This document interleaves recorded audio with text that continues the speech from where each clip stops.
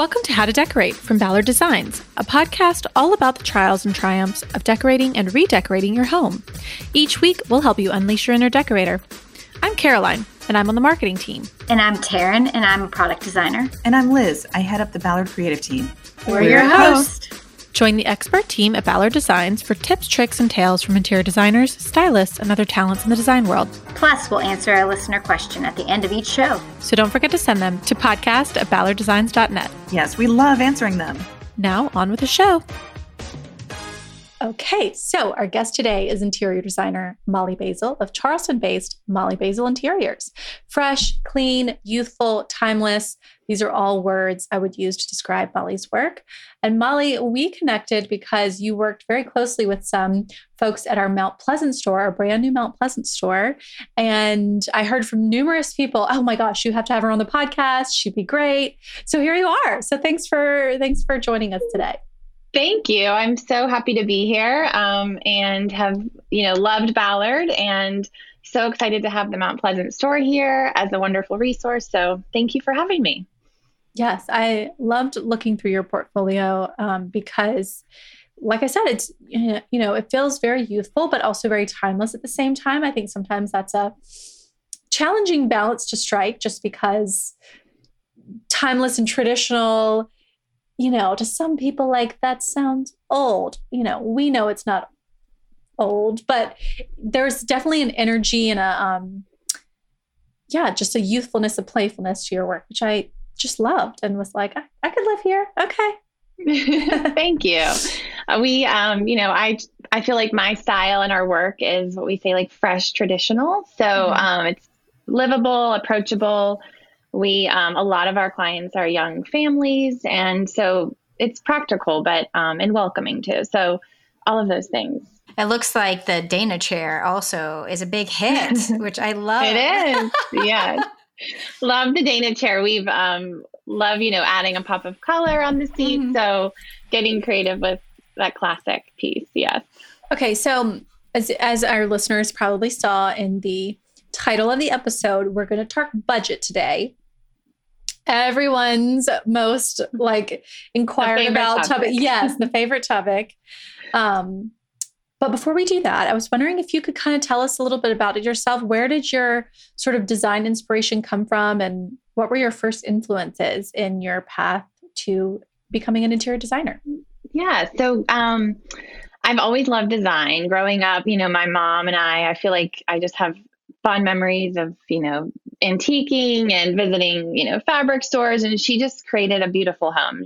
She just it wasn't her profession, but it was just something that she was very good at. And so my love for design, I think, kind of came from her. I always, it was something I thought of doing, but I would say my path to being a designer was a little bit non-traditional in that I didn't have formal training. Went to college and majored in corporate communications and a minor in business. But in the back of my mind was always like, how am I going to figure this out? So after working in corporate for about 8 years, I had helped friends and family. My husband and I had built a home. I was like, okay, this is something I, really love, and it's very fun.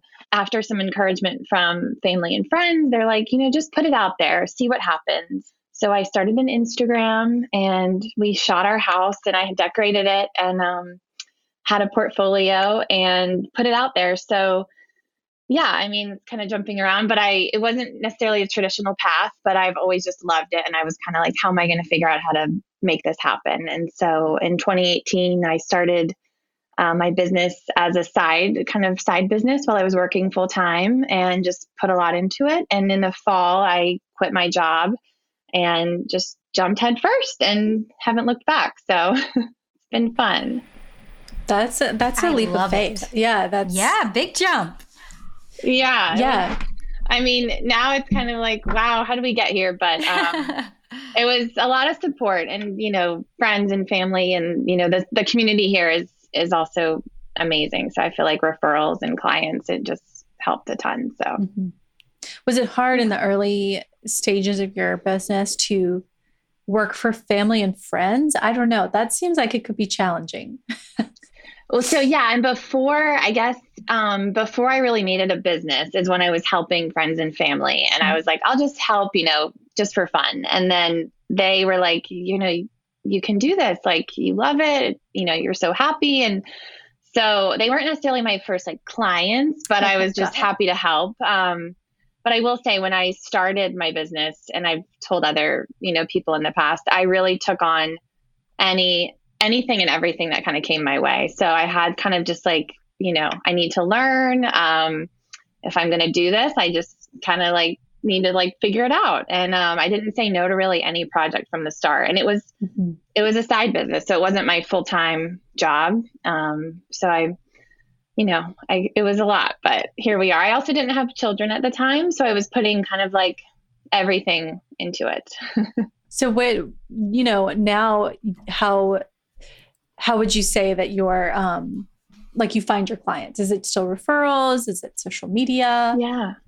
Referrals, have, kind of been number one for us. And then social media, I would say second. So between those two, yes, social media, the power of that is huge. So I think that's been a huge piece of it, And have you found again, we can cut this out if you don't like this answer, but have you found your perfect amount of clients or projects per like year per se? I would say we're getting to figure out the sweet spot. We do anything from one full room of furnishings to a new construction. So new build to furnish, or, a renovation, historic renovation. So, I have a team of, so it's three of us. I have 2 employees. And so kind of figuring out how we work together. I brought on my second employee last year. And so kind of, tapping into like, okay, what's working? How many can we all manage? And so we're not quite like, okay, we've got this, because then we could get a really great project and we're like, yes, we're going to do it. Like, we're not going to say no. So, I feel like there's some weeks I'm like, oh my gosh, but the industry is fast paced and fun, and it's kind of you just roll with it a little bit too. Yeah. Okay. Well, let's get into the budget, because I think I have a long list of questions. Yeah. Okay. So we're going to talk about budget. We're going to talk about, how do you set one? How do you execute against your budget? Where do you put your dollars? Where should you save? Can you do it all at once? Do you execute over time? We're going to talk about all that. But we probably should preface this conversation by saying that, maybe what your idea of a budget, and like budget is going to be different for everybody, right? So we want you to kind of give us your perspective as a designer and a professional, someone who is only going to recommend something to a client that they feel good about, the cost. So, I think this is a starting point, and maybe gives listeners just a frame of reference of like, okay, what is? Yeah. I think we're the awkward conversation that people are like, I can't do this room, but I'm so scared to call a designer. So like, treat us like that 100%. Person that's like, has the guts to be like, so I think I could use you. Yeah. But I'm nervous. Yes. About what dollar amount you're going to give. Yeah. And we do get, inquiries or, messages like, I might not even be able to work with you. But so I think there is that intimidation factor around budget and designers. And so, yes, I definitely have learned, over these 5 years of having my business, like what I feel like what does work, where to splurge, where to save. Every client is different, like you said. So even the numbers, like what I would say is kind of our starting point, we can always like add. I mean, every room can kind of go up and up. I always say like the beautiful textiles and details that can create a really special, beautiful space will end up costing a little bit more. But I think, if we want to kind of dive into it, how we approach every project when we meet a client is, okay, do you have a budget? And is there a set number? A lot of them are actually like, I don't have one. Tell me how much I should spend. And so I think, that's like, okay. And so I kind of put together, how many furniture pieces do you need? Like a sofa, let's say average $4,000, and that's, You could find a little bit less, you could find more. The sectional, I always say, like, let's double the sofa. So you're not necessarily going to get a huge savings if you're getting a big sectional. It's kind of like adding two sofas together. But I kind of start with just that big list of what are the pieces you need, how much furniture. And if you guys, have any specifics, we can kind of dive in and kind of say, are you okay with this? So I would say, like, living rooms, we usually say starting out around $20,000 investment. And that's from floor to ceiling, depending on the level of detail that we're going to give to it with trims and fabrics. But that's kind of our introductory, like, we can really give you a wow space for that budget. And then from there, like I said, I mean, everything just can add up. So no, totally. Yeah. And if you're starting from scratch, I mean, well, you've got, rugs like that's. Yes. And if we do custom rugs, so, I mean, in our spaces, we love to use custom rugs and custom window treatments. So those are two things that I really, feel strongly about, that they can really add kind of a wow. And if you can get that rug, like, I always like to go as big as we can, make the space feel really large, just makes it feel really warm. And then adding in the drapery panels custom is always a really nice touch if we can. So from there, I'd say, the furniture frames, though, if my clients, I mean, my goal is to create a beautiful space, but also I want them to feel like it's their home and comfortable. So we love for our clients to go sit on pieces, make sure they're, like, super excited about what they're getting. And I think, quality furniture, it is an investment. So if you want a sofa that's going to last you, 10 years, the fabric might need to be recovered at some point, but it will, be an investment piece. So yeah, budget. I mean, there's all sorts of topics we can dive into. Yeah. Okay. So living room, you'd say, like, maybe 20K. Yeah. What about, like, typically? Sorry. Yeah. No, that's typically where I say, like, that's where we can start, and then it can always go up, like I said, with fabrics and, designing all the details. So. And then what would you say for, like, a dining room? Dining room is like, 15 to 20 as well, depending on how many chairs. And I feel like, sometimes dining rooms surprise me in the end, because we add all these, like, custom layers of, like, recovering chairs and things like that. But I would say around, 15 to 20 as well. Okay. What about a bedroom? I love that. No, I do love this. I giggled, but I loved it. No, they want to know. Yeah. And these are, like, to get you, like I'm saying, it's not like everything you've seen in a magazine, maybe, or all the detail, but, like, I would say 18 or so. Kids rooms, I will say, when most of our clients, like I said, we have a lot of young families, kids rooms, we can try to save and get a little creative in there. So those bedrooms, I'd say, like, 8 to 10, especially when there's a couple kids involved and we're not, we've got to space it out. So sure. That's a little different than the primary bedroom. So if someone was creating a budget for themselves, like, say they bought a new house and they know, like, okay, I need, like, a house full of furniture, but is that sort of what you would, you kind of said, like, right at the start, making a list of what you need and then kind of assigning, like, okay, I need a sofa, $4,000. I need side tables, a rug, a coffee table, window treatments, just kind of going down the list and, like, assigning. Would that be your suggestion for someone who is doing it on their own? Yes. I suggest making kind of that, like, priority list. And even when it comes to a full home. So if we, work with a client on construction and then they have all these empty rooms, it's kind of like, okay, what's the priority? Like, it's not every room at the same time, Right. I'm sorry. And so I do kind of say, like, put a priority list together, get the big pieces, get the rug, the sofas, those pieces in to, like, really kind of feel like you can live in the space. And then, of course, the pillows, the art, those things can be layered in, like the accessories. I do feel like, too, with side tables and lamps, those things you can kind of find some, savings on, I would say. It's not as much of a staple. Right. Those are the kind of things, too, that you can move from room to room as one room develops and another room kind of evolves. So exactly. So I do feel like, to change a space, what I sometimes tell clients is, I feel like, pillows and fabrics and lamps, like those things you might want to freshen up every now and then, and not, so the sofas, the rug, the drapery panels, those kind of like neutrals could stay. And then you can kind of change out your pillows or lamps. And so maybe you don't want to invest quite as much in those. If in a few years you're like, okay, I want a new look, I want to incorporate some other colors and things like that. So do you recommend starting out with neutrals?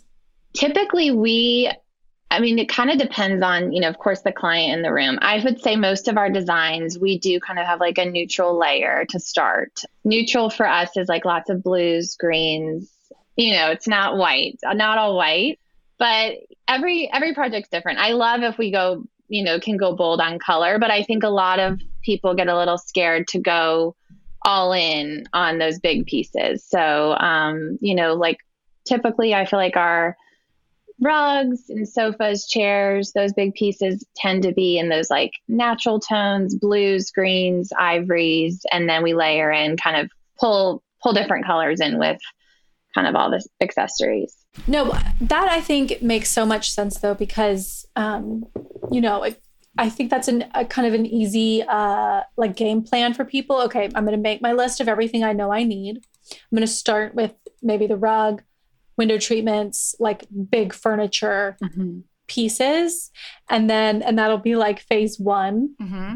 And then maybe phase two, you add in like your side tables, your accent furniture, your pillows, art, accessories. And that also too, with how our projects typically go, is those bigger pieces take longer to get in. So when it comes to budget, like you can buy those, and then it might be 6 months, and then you could finish off the space. So that also helps to kind of think about it in maybe those two phases if it helps. That's a really good way to think about it, especially because I always feel like, okay, I have to have a big budget number like right up front. And then that's kind of ends up becoming like a stop sign. It's like, oh, okay, well, I can't really move forward until I have X amount to really do this up the way I want.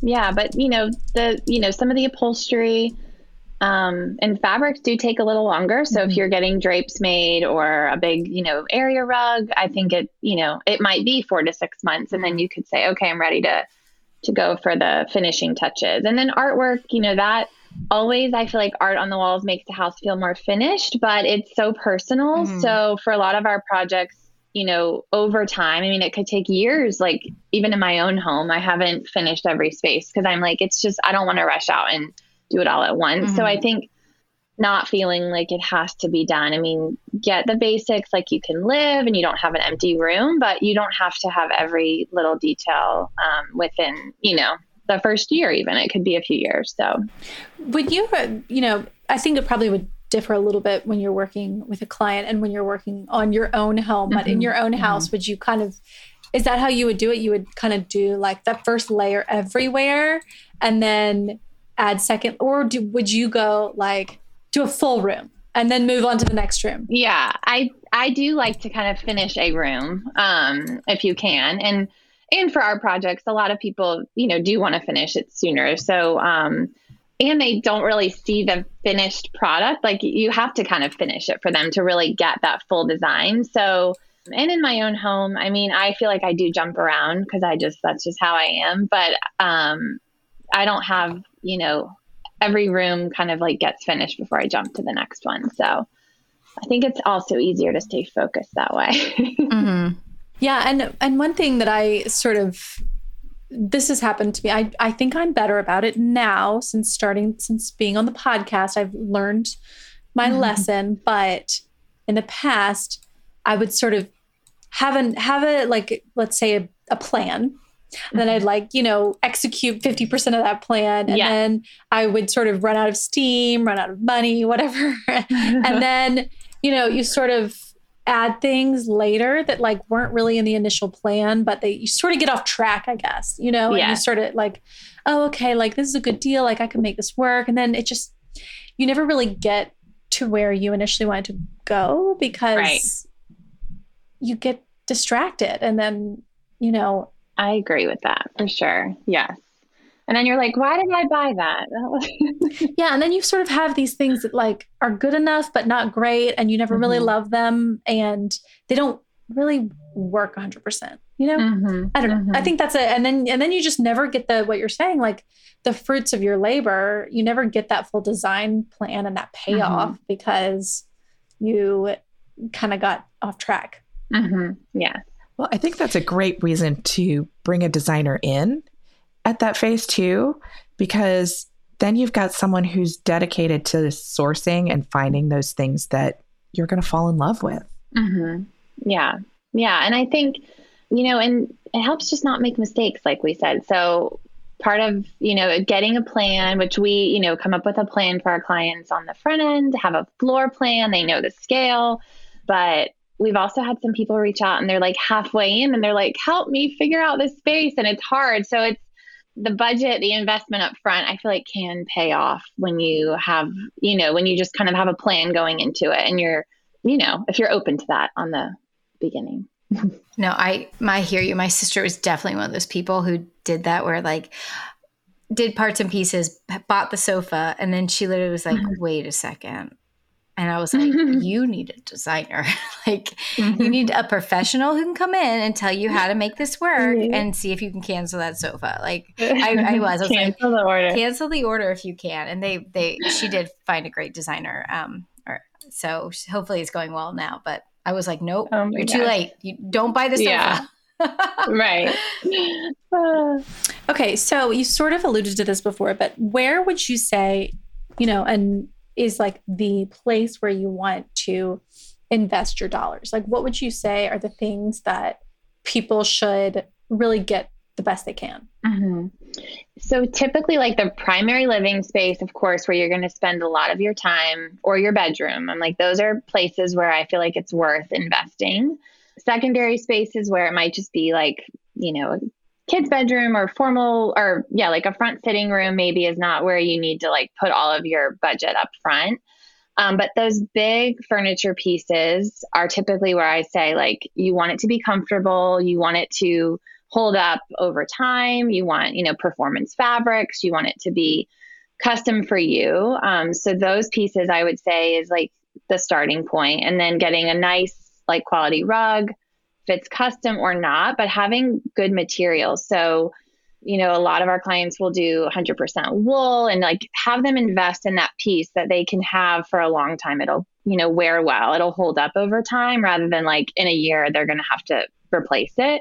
So those kind of big items. And then, I love adding in like a custom drapery and like kind of a wow to finish off the room. But side tables, lamps, those kind of like little pieces that kind of trickle in, and they might not be, quite as big. Obviously you can kind of, save there, and they're not as big of a piece. So that helps. But saving, it's all different for every client. But, and if they say like, hey, my children are really young and they're going to destroy my counter stools. Okay, well, maybe we don't get like the highest ticket counter stool. We go, save a little there. So it all depends on who we're working with. But I want my clients to sit at home at night and be happy in their space and it's comfortable. And, we hear from people and they're like, I had a sofa or chair that it wasn't comfortable and I just like hated it for years. I'm ready to like do it right. And so those pieces is like where we start. And it pays off, and,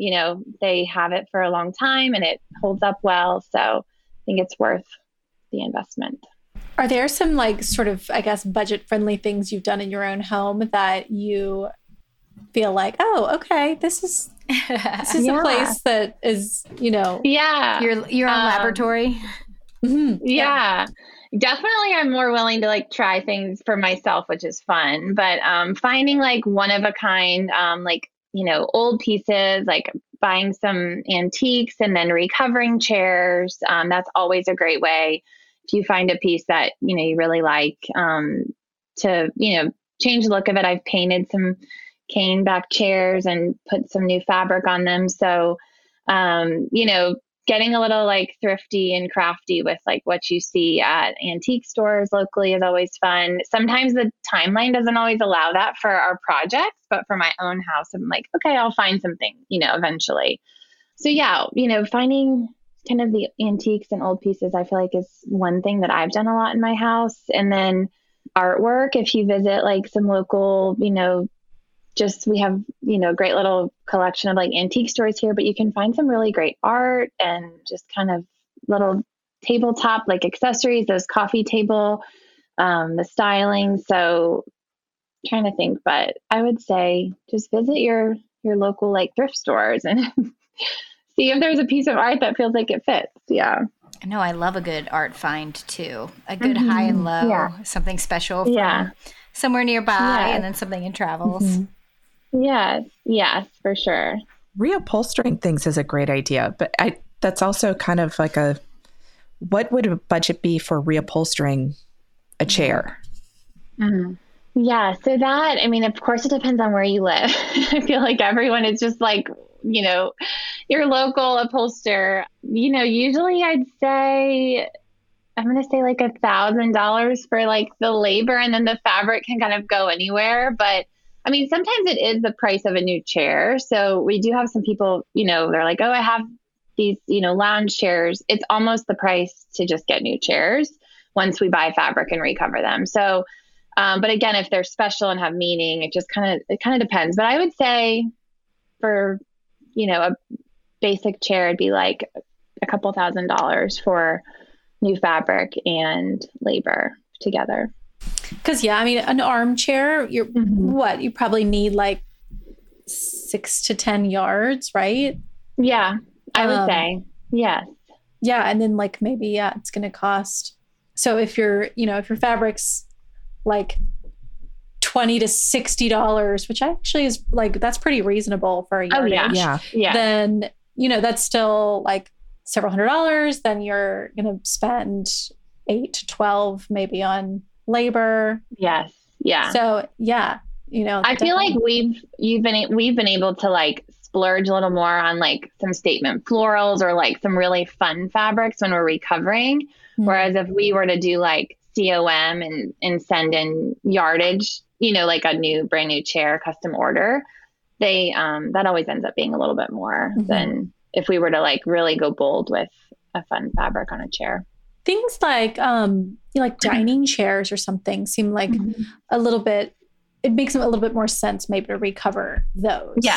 Yes, I would agree with that. And even like my dining table I found from an antique website and was like, okay, this is a great find and great steal. So finding those pieces, because it doesn't all have to be like the same set. I typically like to kind of mix in the dining room anyway and have everything kind of be a little bit different. So that's a good place to kind of use what you might already have.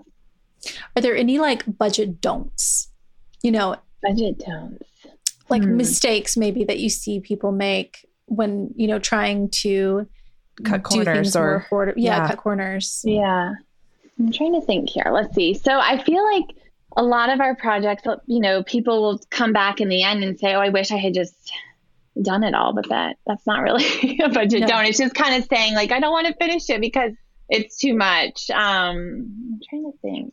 Let's see. I was going to say, for example, I was just thinking about, I want to say it was an episode we did with Victoria Hagan, and she was talking about how inches matter. And so that's something that I always think about, like maybe, it looks the same, but like the depth is a little bit shorter and it's, a lot cheaper. So I'll go with this one when that a couple of inches can make a huge difference in the comfort and feel of a furniture piece. And so sometimes depending on the item, if you do cut corners, shall we say, like that can make a big difference. Maybe it has the same rolled arm and it's still a beige couch, but if it's not performance fabrics and if it's not the right materials, then like it's not going to function the same and it's not going to last the same amount. Yeah. I would say, not cutting corners, like don't skimp on good fabric, or a good, frame and comfort. I mean, I feel like you might see a piece on the floor and you're like, yeah, that could work.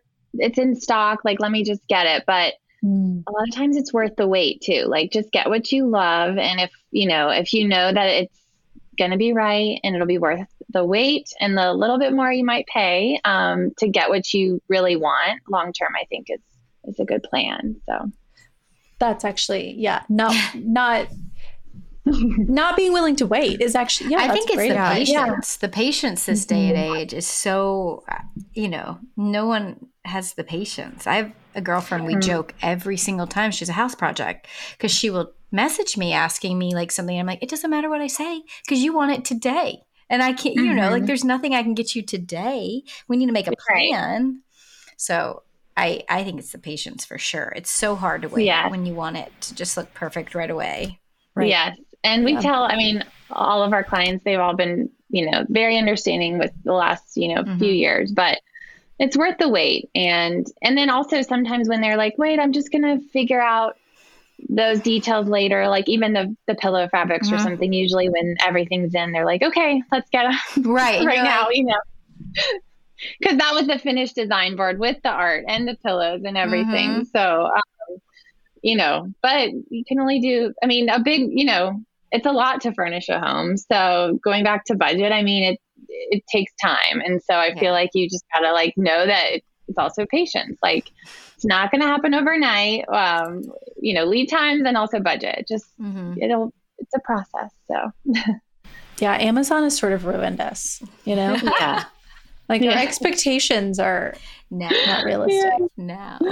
Yeah. Can we go into, and again, you can say no, but can we go into a general pricing for, and I know this is hard, but custom pillows? Say there's a fabric I love, and I know the fabrics can vary from, as low as 50 to up to many thousand or hundreds, I should say. So I know and how big they are and all the yardage changes everything. But I think that's the part that, has been it's also such a question, right? But sometimes custom pillows and drapery just, again, like you said, makes such an impact that it's worth it. So what's the general for soft goods like that for, say, a living room that has, we'll just say 2 or 3 windows and 2 sofas? So give you some idea. Usually, and usually on a sofa, we'll do at least 4 pillows. And each pillow is around a few $100s or more. Okay. So, and then draperies, it can depend on hardware and the fabric, of course, but usually $6,000 to $10,000 for custom, but it kind of can vary so much. And I think of the draperies as fixtures in the home. So I've had conversations with clients before, and, when you invest in light fixtures, and the draperies are fixtures. They're part of the home. And so especially if you have this beautiful view and, it's right in line with a light fixture, you're seeing it all together, that it can be worth that investment. So, but it can definitely add to the space, to the budget. Yeah. Yeah. I think people, and myself included, but definitely balk at the cost of custom draperies. But can you maybe explain to people why it is so expensive? Because when you actually break it down, it makes sense. But most people don't think about it. And there's great non-custom out there, of course. We've used Ballard, and we've used a lot of, other options out there. So it's just a really nice to have if you can. But, the hardware is custom cut to your window. So it's, the width is exact. You don't see, any adjustable rod. It's all completely custom to your space. The fabric we typically go as high as we can. So to the crown, to the ceiling. So depending on your ceiling height, that can make a huge impact. The width, so we can make them custom depending on how wide, how many windows you have. The pleat style, you can do, anything you want. So we do a lot of the French or the Euro pleat. And just even the training of the drapes is so, precise. And I feel like it just looks very finished. And, but a lot goes into it. So, we ship the bolt to our workroom, and they cut and sew the drapes by hand. And so I feel, or, with machine too, but it's, we have a small workroom. And so there's a lot of labor that goes into making the drapes, completely custom. How much yardage would you say you're looking at? Obviously I know this very fastly, but give people a general idea, 20 yards. Yeah. 20 to 40, depending on, Yeah, like when you break that down, that is a lot of fabric, and that's a big bolt showing up to their workers. Sure. Cut. Yeah. And if then they're lining the drapes as well. So there's the lining. You can do blackout. There's various, like for Roman shades, we'll do a thicker inner lining, so it just like hangs really nicely. So there's a lot that goes into all of it. And so sometimes it's, when they are on, like you said, Amazon or just out there, it's like easy to be like, wait, I can get that for only a few $100s. I'm like, well, there's a little bit, there's some differences there, but. So, okay, if you did say blackout drapes, you've got your fabric that you're seeing, you've got your sort of regular liner, which would you say is sort of like a muslin, like cotton? Yeah. And just then kind of, and then you've got your blackout between it, which is like probably like felt or something, a little heavier. Yes. So that's 3 layers of fabric, and that's 3 different pieces of fabric that needs to be 20 to 40 yards. So even just the materials alone, I mean, that's a lot of fabric. The materials, and then putting it all together and making it. I mean, we would not be able to do what we do without our talented workroom. So it's amazing. Yes. And then the hardware too, like, that is a statement you can do. We love a French return, but getting, the size you want, and even how many brackets are on the windows. So we'll do like a center bracket, or we'll do a couple depending on kind of how the window design is. But it all just makes a difference. And so that's why I say custom drapes are always kind of like at the top of my list if I can put it in the budget, just because I feel like it does finish a space so nicely. Okay. What about the cost of hiring the designer? Not the actual, like how do you charge basically? How does, and I know that, people have different pricing structures, but what would you say people should expect if they do want to hire a designer for the design services? Gosh, that'll be a loaded question.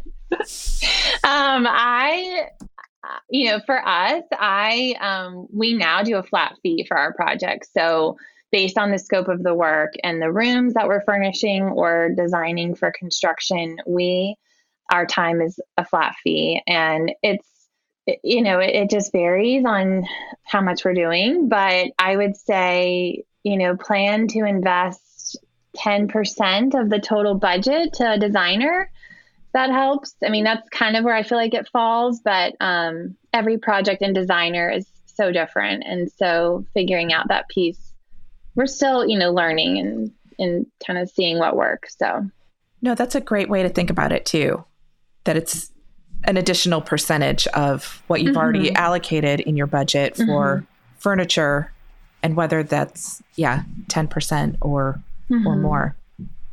And having, like we said, having a designer, I mean, obviously there's, for us, it's also the experience our clients are going to get. And so we order everything. We're not only designing your space, but we're going to source all of your products, purchase them, manage the installation, unbox them. It's completely white glove. We haul all of the trash away.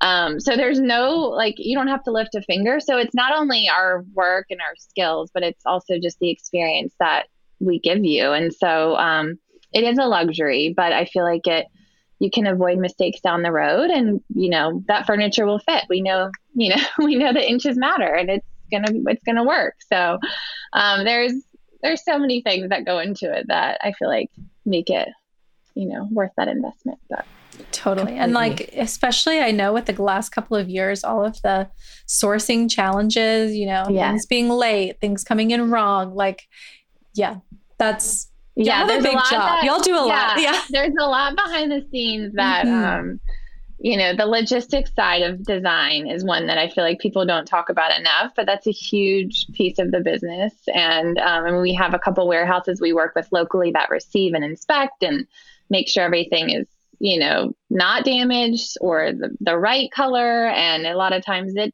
might be wrong. And so figuring that out. So it's not, it's not just like ordering and we're done. There's a lot behind the scenes too.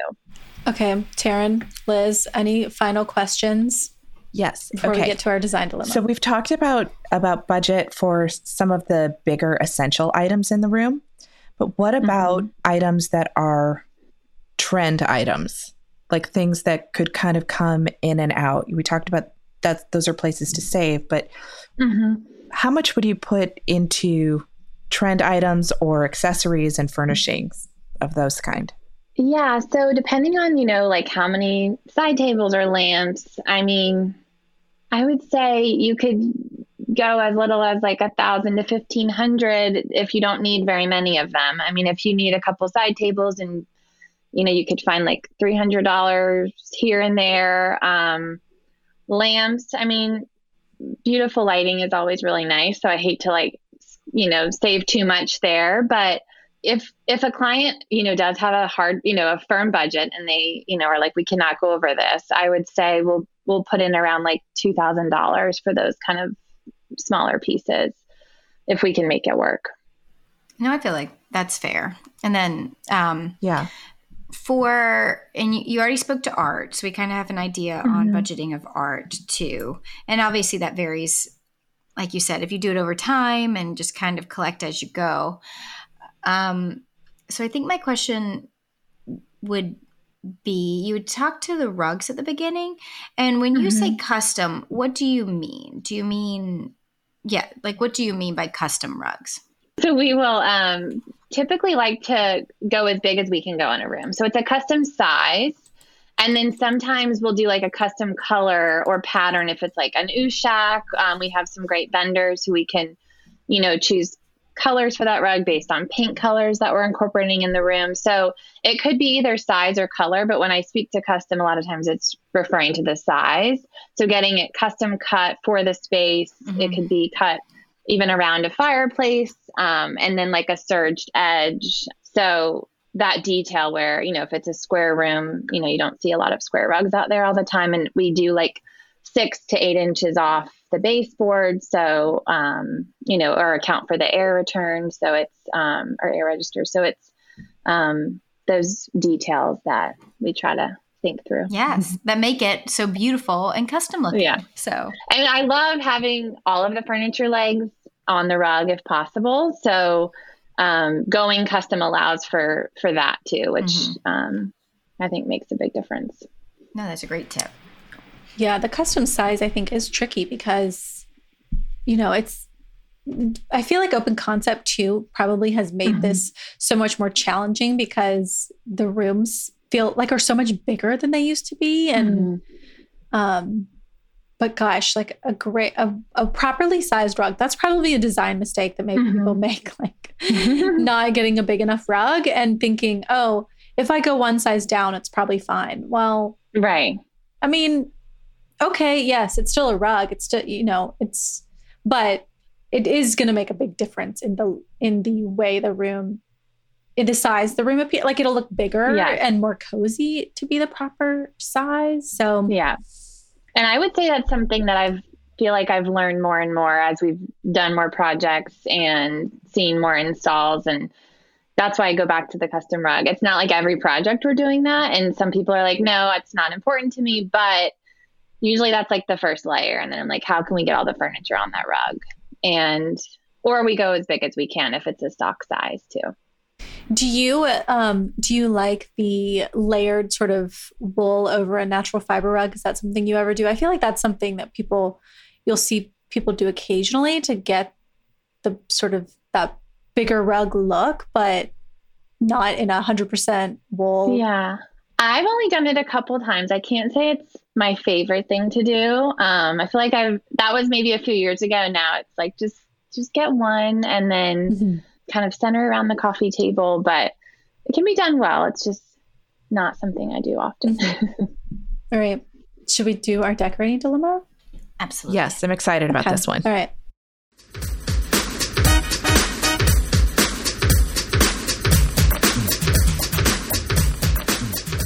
Okay, so I'm going to read the question real quick and then we will chat about it. And Molly, you're going to take the lead because you're our expert. Mm-hmm. Okay, so this is from Emily, and she says, "Hi, ladies. I love your podcast. Thank you for helping me decorate over the years. It's been so fun. I have 2 paint questions for y'all. I currently live in a brick Dutch colonial home that is painted white. We are renovating, so we're planning to repaint the exterior. I love the color we have now. It's a Benjamin Moore ivory, but all of our neighbors are now also painted white homes. Should we consider another color? What color would make the most sense for a Dutch colonial? My second question is about our library. We have a library that faces a courtyard, but want it to feel like an old English library. We are planning on painting it green, but to not have a color set yet. Are there any green paint colors y'all have seen that I should try for swatches? And if not names, what type of green would you look for? P.S. I don't have a photo of the library since it hasn't actually been built yet. We are currently under construction. The library will only have one wall with 2 windows and a fireplace, 1 wall of French doors, 1 wall of bookshelves, and 1 wall will have lower cabinets only, or a furniture piece and pocket doors leading into the great room. I've attached a picture of my home, however, so you can visualize that. Thank you again for all of your help." So yes, she sent us a picture of her exterior that she wants to consider repainting. Yeah. So how about you start there, Molly? Yes. And I love the exterior. When I saw the picture, my first thought was keep it white. But I do love a white home. And I feel like a white exterior is just classic. And it's got some warmth to it. It's not, stark white.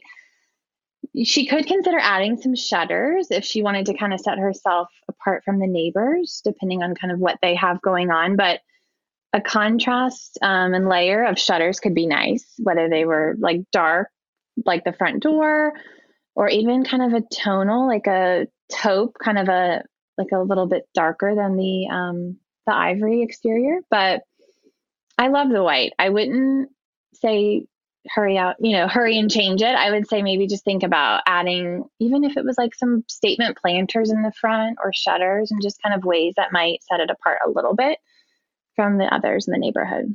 I totally agree. It's a great white. I love it. Yeah. It's a pretty creamy color. She has such a charming exterior. Mm-hmm. I love a shutter. I love a shutter with the real hardware too. Oh, yeah. Yeah. And she could add the shutters. They definitely would fit nicely, I think. So, the white that she has is a good one. And I feel like sometimes white exteriors do get a little too cold. So this feels nice and warm. Really pretty. I mean, I think totally some planters would look fantastic. And then maybe maybe switch out your light fixtures or something. I don't know. Yeah. I think you can add personality to your exterior without having to actually paint, Definitely. Yeah. Even some shutter or some planters like at the bottom of the stairs there, if they were like out kind of on the walkway, if they weren't right up at the door, or 2 levels of planters could be nice too with the steps. Yeah, I think she needs some good landscaping up against that water table so you don't see it. And then you're going to feel, once it's like filled in, only because I have the same problem because I'm in a new build. And as I'm waiting for all my things to grow, it just looks like so much more house. Like that kind of distinction somewhat does help a lot, I think. Yeah, that's a good point. The landscaping. Yeah. Emily, don't change your house color just because everybody else copied you. Right. Yeah, just level up. And I want to see the library when it's done. Yeah, definitely. Okay, what are your suggestions, Molly, for a green paint? Yeah, so we recently worked on a study in a historic home here, and we had caulk green by Farrow and Ball. So that's a great color. That was my first thought. It's just it's traditional, and it's kind of just like this sophisticated library feel. Traditional sage green. And I feel like, you don't want to go too bright. Green can be tricky that way, but I think it can be really elevated and classic kind of library feel. So caulk green by Farrow and Ball is one I would say consider, and get a sample of it and make sure before. And also painting, the whole like trim walls, kind of embracing the color everywhere. You could keep the ceiling white, but going kind of all in to make that bold color would be pretty. Would you say that's like a more yellow undertoned green or blue? I feel like it has a little bit of yellow undertones. And when you look at it online, some color, I mean, the pictures of it in different spaces varies a lot from the one that we worked on. So that's why sampling is so important. Yes. But to kind of get that like rich, it's a deeper green, but not like hunter green. You don't want it to be, so dark. I feel like to give it like a green, kind of like, wow, you went green, but can then add in, like leather and even like, kind of like a burnt orange and navies, kind of depending on her color palette.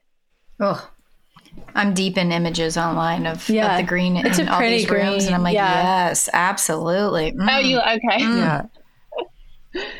And I love the idea of adding like some leather or some warm textures and things to really kind of bring in that library feel. And some brass accents, even some like dark, wood antiques would be pretty. So, but get the green and then you can add in the layers. Yeah, it's a little bit more yellow. I have green smoke in my house and it's more blue and like side by side. Like just looking at the call green, it doesn't look super yellow, but then I don't know, undertones are hard unless you're seeing them next to other colors. Right. Well, and then depending on, I think she said, so 2 windows, you got to put it in the space first, especially when you're committing to a color that bold. So always sample it and make sure. And then if that doesn't work, then kind of jump to the next, few colors over on the reel. Okay. Here's a question actually that just occurred to me.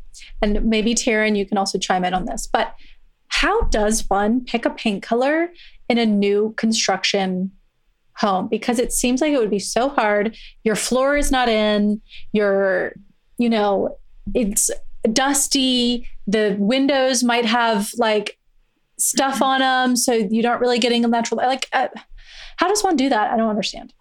For our new construction, a lot of like the main color is white, it's kind of safe. So we start with like the white. And then if we know, we want a blue room, so let's say we're going to go navy, kind of knowing a plan for fabrics definitely helps. So we'll hold up the fabric to the paint deck and kind of say like, okay, are we in the same family? Even if we're not committing to the whole fabric, design yet, just to make sure that they like that general color family. So white is, we always sample the whites for sure, because that, can vary a lot. And I like to do the same white throughout the house. So if we're going to go white trim with white walls, we'll pick the same white and do different finishes. So like flat on the walls and then semi-gloss on the trim. So kind of knowing, if the cabinets, how they're going to play into that and how those whites are going to compare, or we paint the cabinets the custom white. But we have go-to whites, and then from there with color, just kind of like follow your gut. I don't know, we order a lot of samples and stick them up on the wall, and then look at them with fabrics and kind of show the clients, okay, this is how it could look. Just picture it, and that's just trust us, we know. I was gonna say, I think the professional is how you do it correctly. I did a lot of hit and miss, mostly hits, but I had a few misses because nice. We painted in the space, but to your point, I think a lot goes back to your plan and planning it. Yeah. We said that so much in design, but knowing what you're putting in the space really does allow you the freedom to know what's wrong. Like, you're like, that I know I want to put this in this space, and like, so these will clash. Totally does. Right. Even if you're not going to do it all right away, just kind of saying like, okay, this is like the vibe I'm hoping for, the feeling in this room. Even in like, kid spaces, if they're like, I want a purple room. Okay, well, how are we going to do that and make it work, but having a plan. And then paint is always something, sometimes when someone's building a new home and, if it's like a bedroom and they're just not completely committed, like you can always paint in a few years if you really want to, add some color. But I was going to say, go white was my go-to, as seen behind me, where I was like, the plan isn't there, so we're just not going to. We just pick our white, call it a day. And then you can add wallpaper too. So white walls are perfect for wallpaper. They are. What a great idea. Which, yes, you do have to be careful of that, folks, because if you do go with a dark color and then you go to put a wallpaper with a white backing, it will like show through. I learned that lesson. So just a little FYI. Yeah. Or certain ones, of course, but like I had that rifle wallpaper and they had sprayed the bottom trim of the room because I have beadboard on half, and they had sprayed it, and we told them we were going to wallpaper the top. So they did no prep over the spray. So all the blue edging was there. And so the wallpaper guy came and he's like, we can paint over this, but you'll be paying, and or you can do prime all of this. So I had to go and prime all the walls because it's a white base background on my wallpaper. Anyway, blah, blah, blah. Be careful. That was all. Lesson learned. No. Well, that's always something that's totally, because I'm like, where in the building process, I'm sure there's a point where the contractor is like, I need your paint color today. And you're like, I can't, like there's film over the walls and I don't know what, like there's covering over the wood floor. Like, how am I supposed to pick stuff when I don't have any contact? Like, I don't know. That just seems really hard. I'm glad I've never had to do that. You have a plan, usually. I mean, she says that you would do great. Both, I mean, Liz and Caroline would kill it at building a new build. They would. You guys have so much taste and style. It would be easy, but no, you know what I do have in my favor? I am very decisive. Now, sometimes, like I would say 80% of the time, this works in my favor. Sometimes I am decisively making the wrong decision, but most of the time I'm not like wavering, I'm like, okay, this is the one, let's do that. So I don't know.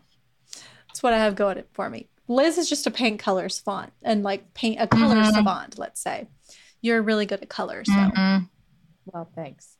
We'll see. Our next trials and triumphs. I've got some. Oh gosh. Okay. All right. The show wouldn't be as good, guys, if we were perfect. Let's be real. All right, Molly, thank you so much. You know what? I really appreciate you having, this was a hard episode because we really asked you for specifics and numbers and to cover a topic that most people are so uncomfortable to talk about. So thank you. We really appreciate it. Thank you for having me. This was fun. And again, it's very different for every client. So reminders. Yeah. But, but it's good to have a plan to start off. And I feel like just stay the course, be patient. And you have a beautiful website and portfolio on your Instagram too. So anybody, please go and check out her beautiful work. You will be inspired for sure. Yes. Thank you so much. Yeah. This was fun. Thank you for having me. Okay, wait, before you go, tell everyone where they can find you and follow you. So you can find us. We are on Instagram. We share a lot of our projects there, Molly Basile Interiors. And then our website, we keep our portfolio updated, mollybasileinteriors.com. All right. Thank you. Thank you. Thanks so much. And that's our show. You can find all of the show notes on our blog, howtodecorate.com/podcast. To send in a decorating dilemma, email your questions to podcast@ballarddesigns.net so we can help you with your space. And of course, be sure to follow us on social media at Ballard Designs. Don't forget to subscribe wherever you get your podcasts so you never miss an episode. And please leave us a review. We'd love to hear your feedback. Until next time, happy decorating!